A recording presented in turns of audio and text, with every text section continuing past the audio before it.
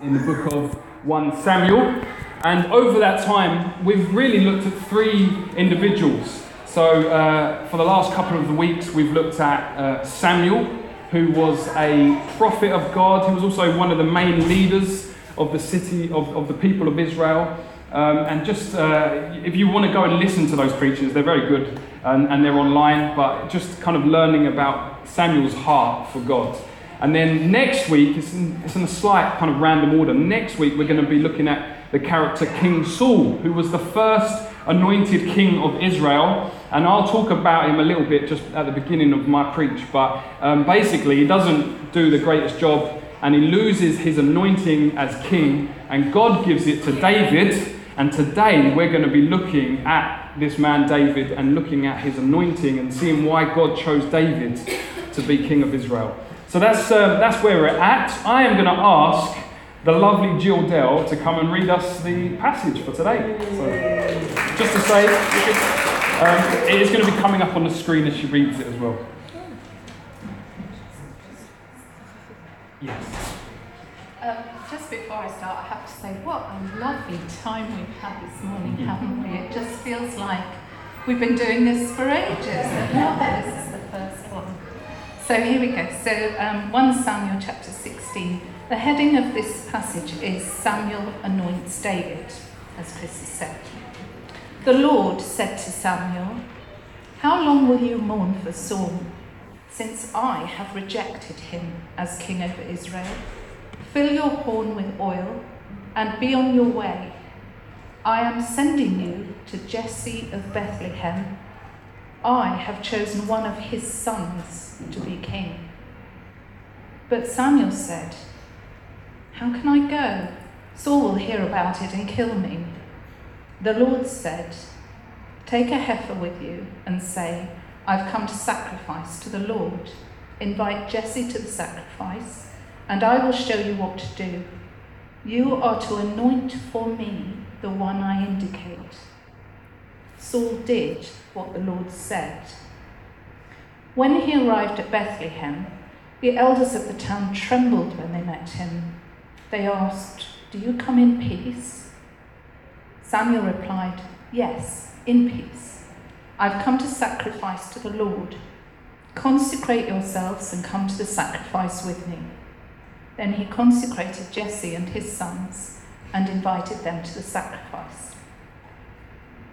When they arrived, Samuel saw Eliab and thought, "Surely the Lord's anointed stands here before the Lord."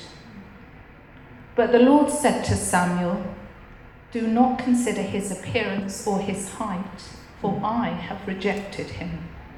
The Lord does not look at the things man looks at. Man looks at the outward appearance, but the Lord looks at the heart." Then Jesse called Abinadab and made him pass in front of Samuel. But Samuel said, "The Lord has not chosen this one either." Jesse then made Shammah pass by, but Samuel said, "Nor has the Lord chosen this one." Jesse made 7 of his sons pass before Samuel. But Samuel said to him, "The Lord has not chosen these." So he asked Jesse, "Are these all the sons you have?" "There is still the youngest," Jesse answered, "but he's tending the sheep." Samuel said, "Send for him. We will not sit down until he arrives." So he sent and had him brought in. He was ruddy, with a fine appearance and handsome features. Then the Lord said, "Rise and anoint him. He is the one." So Samuel took the horn of oil and anointed him in the presence of his brothers. And from that day on, the Spirit of the Lord came upon David in power. Samuel then went to Ramah. Thank you very much. Let me pray. Lord Jesus, we come here expecting to meet with you, and I thank you that we've met you in the worship, Lord, and we want to be changed by you. We want to be encouraged and inspired by you. So I pray as we look at this story today, Lord, you would just do something in our hearts and make us care more about the things you care about. I pray for that in the name of Jesus. Amen. Amen. Okay, so just to say, we're doing the same preach on all three locations. The other guys should just about be finishing probably by now, but we're doing the same preaches. And what we're going to do is we're going to look through the story again. And as we go through the story, we're going to look at three things. One, what it means to be chosen by God. Then what it means to be valued by God. And then what it means to be anointed by God.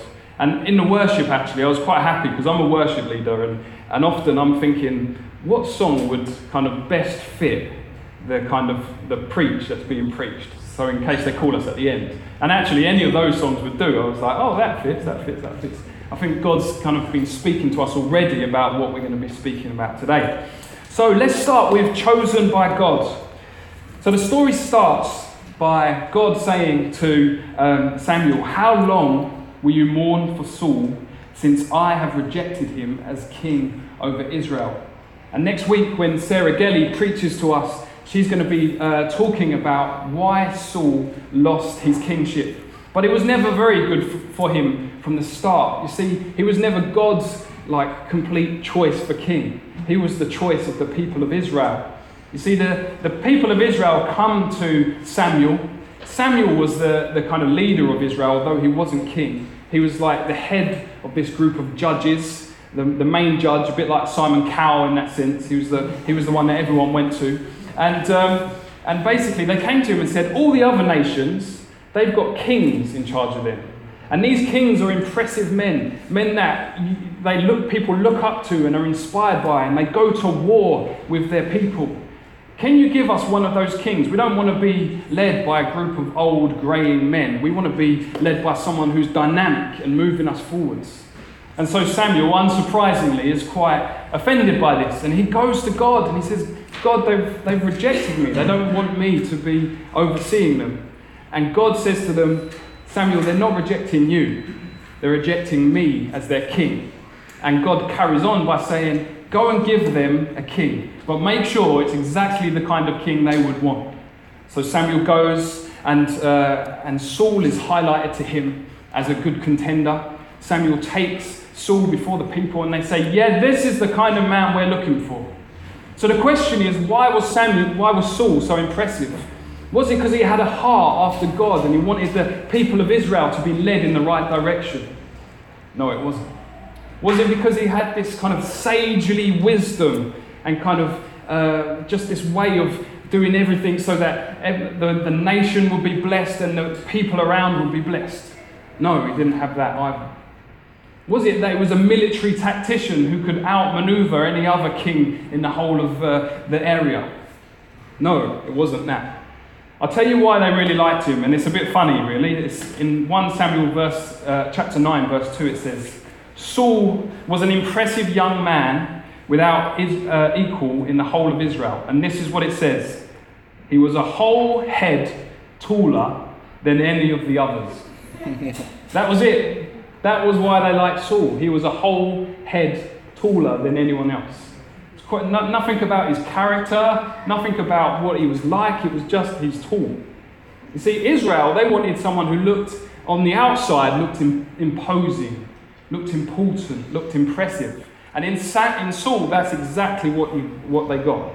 But it probably won't surprise you to know that Saul's biggest problem, the thing you'll see next week, is pride. He starts getting arrogant. He starts believing his own hype, and he stops listening to the word of God. He stops listening to the advice of Samuel and says, I'm going to make decisions on my own. And as a result, people die. He makes decisions that mean people die from it. And so God comes to him and says, Saul, you have not done well. I'm taking the kingdom away from you. And in 1 Samuel 13 it says, now your kingdom will not endure. I, the Lord, have sought a man out after my own heart. So Saul was Israel's kind of king because on the outside he looked impressive. He was a whole head taller than anyone else. But then God said, I'm going to choose my kind of king now. This time the man will be chosen by God.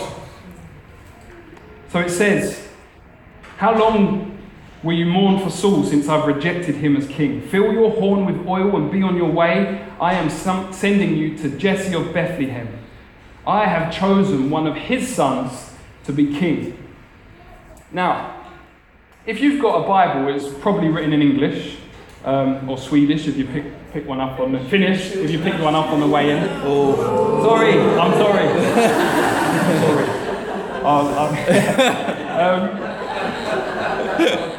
Bad. But actually, do you know, it was obviously written in Hebrew originally, this story. Or Swedish, one of the two. It's obviously written in Hebrew. And most of the time they do such a great job at doing the translation from the Hebrew into the English. But sometimes things get a little bit lost in translation, and I think this is a really good example of that. You see, where it says, I have chosen one of his sons to be king, the literal translation says, I see myself a king among Jesse's sons. In other words, God wasn't saying, Saul's done a rubbish job, so go and choose one of Jesse's sons to be king instead. It's far more intentional than that. There's a sense of God saying, I've looked around all of Israel and I've found one man with all the characteristics I'm looking for in a king. And he's in Jesse's family, he lives in Bethlehem, go and find him. There's an intentionality about it. You see, David wasn't randomly picked out by God. He was selected by God because God looked into his heart and said, wow, I love that man's heart. He's a man after my own heart. He's exactly who I want to be my king. See, God never does things randomly. And we've been talking about it in the worship, actually. God's a sovereign God. And there's a sense of his plan is constantly getting rolled out. And sometimes we can look and think, God, do things happen and then you change the plan? That's not what happens. God knows the beginning from the end. And as you look through the Bible, actually, you see God, this intentionality of God throughout it. So God calls Abraham and says, I've called you, I'm chosen you to be a blessing to the nations. Or he calls Esther, a humble Israelite girl. She's an orphan. And God chooses her and says, do you know what? I'm going to use you to save Israel from an ethnic cleansing. Or in the New Testament, you have Peter, this fisherman. He's just a working class guy, and yet God sees something in him and says, do you know what? Jesus calls him and says, I'm going to make you a fisher of men. And he became the leader of the worldwide church. Or you look at Paul, who was a persecutor of the church. He used to kill Christians, but God saw something in him and said, I'm going to bring that to life. And he became the most glorious church plant you've ever seen. And what he wrote is just incredible, and it's impacting us even today. And it goes on throughout church history as well. You see, God calls people out, and he says, I've chosen you for a particular task. Go and do it. And even today, you go to any nation in the whole of the world, you will find believers, people that have been chosen by God and called to do specific things. And if you're a Christian here today, at some point you made a decision to allow Jesus into your life. You said, Jesus, I recognize the things I've done wrong, and I want you to forgive me, and I want to live for you. And at that moment, you made a choice. But here's something really exciting. Do you know God chose you before you chose him? In Ephesians chapter 1, it says, God chose us before the foundations of the world to be holy and blameless. God chose you before the foundations of the world. You're not a mistake or an accident. God chose you before the foundations of the world to be holy and blameless. And there's more than just that. You see, in Ephesians chapter 2, it says, for we are all God's masterpiece. He created us in Christ Jesus so that we can do the good works he planned for us long ago. God's not just called you and made you holy, although that's awesome. He's also got plans for you and works for you that he planned out long ago. And for David, God selected him and said, you're a man after my own heart. You are going to be king of Israel. But for every single one of us, God has put things on our heart and said, that makes you a man after my own heart, or that makes me a woman after my own heart. And I just think it's really exciting. Jill's a great example. I'm going to give a couple of examples. God sees you and your heart for the kind of marginalised and says, you're a woman after my own heart, and I've got plans for you. I'm going to lift you up. Or John Greenway, the heart you've got for business and bringing kingdom principles into the business sector. God says, well, that's after my own heart. God's put that on your heart, and he sees it and he loves it. And we could go on throughout every single person in this place and say, God's put something on your heart, and it's all different. Actually, Paul Whittlesey posted a quote from Alan Scott the other day on Facebook, and it said, if you knew what God had in mind for you, you would never be jealous of anyone else. God's got plans for your life, and it's different. So you don't have to look around and say, oh, it's not as good as that or as good as that, because God's put something on your heart. And actually, as people of Rotherhithe, we want to be learning to kind of call that out in one another and say, I've noticed God doing that in your life. He loves that. And bringing it out of one another. So, point 1, who does God choose? Anyone he wants, but it's not at random. He looks into our hearts and says, I want to bring that to life. Amen? Yes. Amen. So valued by God. So I'm going to carry on going through the story. So Samuel says, how can I go? If Saul hears about it, he'll kill me. And the Lord said, take a heifer with you and say that you've come to sacrifice to the Lord. Invite Jesse to the sacrifice, and I will show you what to do. And you are to anoint for me the one I indicate. Samuel did what the Lord said. When he arrived at Bethlehem, the elders of the town trembled when they met him and said, do you come in peace? Just want to say one thing about this. This is a side point, but I used to read this story and kind of think of it's the anointing of the second king of Israel. And there's celebrations and joyful. Actually, it's filled with nervous tension, this story. Everyone's nervous. Samuel's like, if I go there, Saul's going to kill me. He's full of fear. And then you see the people, the elders, they're worried about this. Why is the second most important man in the whole of Israel coming to piddly little Bethlehem? That something's not right. They're worried. You think about David as he gets anointed. Think about how much pressure must have been going on his shoulders at that point.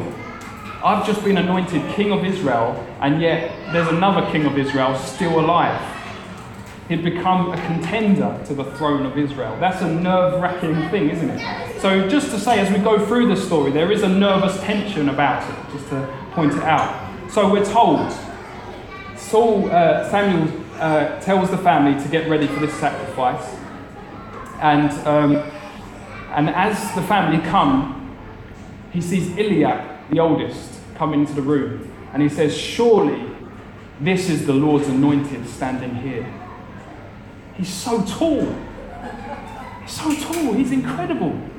And you hear God saying, no, come on, don't fall for the same trick again. You see, with Saul, it was all because he was tall, and now he's seen Eliab, and Samuel's instant reaction is, he's so tall, he must be God's anointed.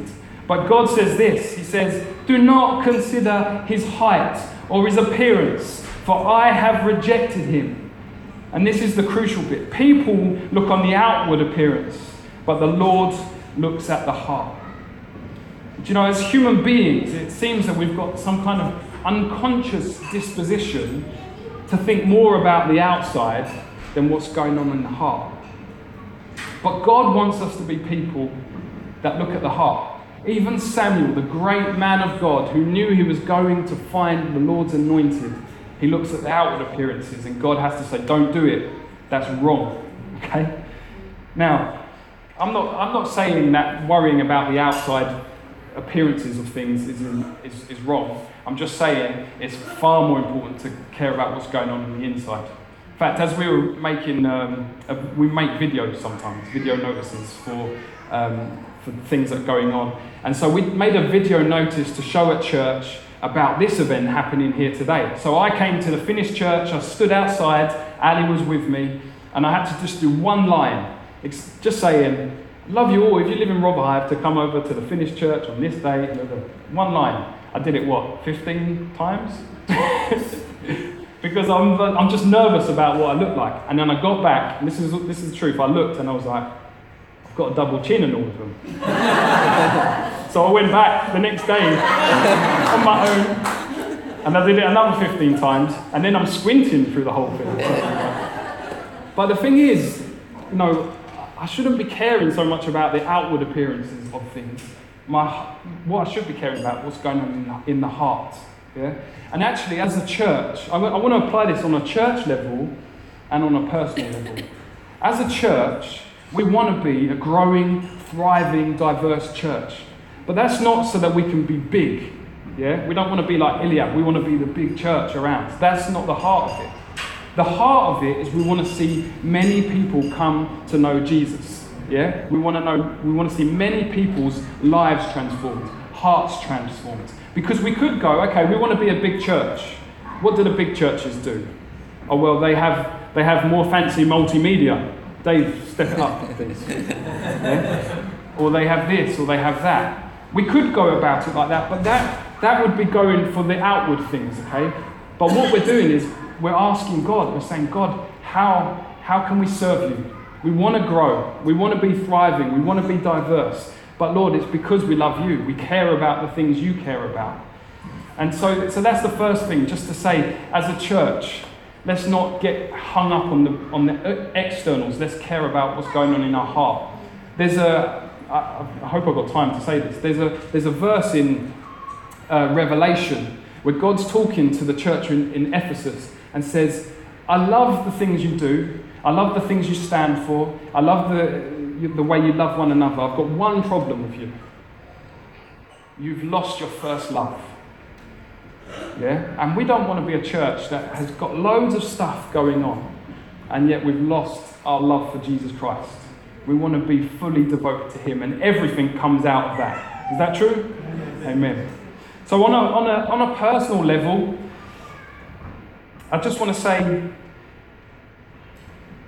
God values the state of your heart far more than all the external stuff going on in your life.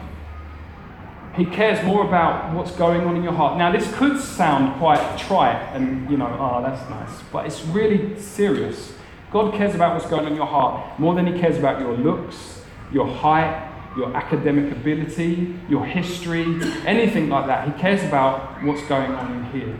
And there's a couple of verses just to point it out. So it says in Proverbs 31, verse 30, it says, charm is deceptive and beauty is fleeting, but a woman who fears the Lord is to be praised. In other words, we've got to care about what's going on the inside, because everything else fades away. Another verse, therefore we do not lose heart, though outwardly we are wasting away, yet inwardly we are being renewed day by day. That's from 2 Corinthians 4. And so there's that sense of, I'm getting older. I was getting my hair cut the other day and I just saw the grey hairs going in front of me, and I'm like, oh, I'm getting older. But I love that idea of, as we get older, we get rejuvenated. And so the older ones among us are the younger ones among us, because God's doing something. He's renewing us day by day by day. There you go. So God's looking into your heart. What is he seeing? So after that, Eliab gets 7 of his other sons before Samuel, and Samuel says, no, it's none of these. What's the time? Am I doing all right? Okay. It's none of these. Have you got any more sons? And then Jesse says, well, there's the little one. Or more literally, there's the runt. He's out the back with the sheep. And Samuel says, bring him in. I want to see him. And as soon as Samuel sees him, God says, here's my chosen one. Rise and anoint him. So just a brief aside again, it's Father's Day. I think I should just acknowledge that. Never look at one of your children as one of the runts. Make sure, actually, God's got a plan for every single one of your children. And call it out in them. And help your husband, help your wife to see it, and help them to see what God's got planned for their life. I've got, just very briefly, Ali was talking to one of our friends the other day whose child is in a wheelchair. And actually, when he was born, the doctors in another country said, actually, he should die. We should just leave him to die. And she fought for him, and he is in a wheelchair, and he finds it hard to communicate. But she said, he shows more compassion and more empathy and more love to both herself and to other people than any of her other sons do, or anyone she knows does. And you think, well, you know, people wanted to leave that young man for dead, and yet God is displaying his glorious love in him. And so we don't put anyone down. We don't say that God can't use that person. God can use anyone he wants. Amen. Okay, so the Lord said, rise and anoint him. This is the one. So Samuel took the horn of oil and anointed him in the presence of his brothers. And from that day on, the Spirit of the Lord came powerfully upon David. I want to finish by saying this. God never puts expectations on us without giving us everything we need to do it. He will never put expectations on us without giving us everything we need to do it. And we look at Rotherhithe and we think, man, we want to see the kingdom of God come to this area. We want to see many people come to know Jesus. We've been talking about wanting to see businesses transformed because of the gospel. And we look at it and we think, man, this is a hard task. But actually, God says he will give us his Holy Spirit to equip us to do it. When God anointed, or when Samuel anointed David, the Holy Spirit fell upon him. And that was what gave him the strength to do it. In fact, the next chapter, I think it is, David fights Goliath.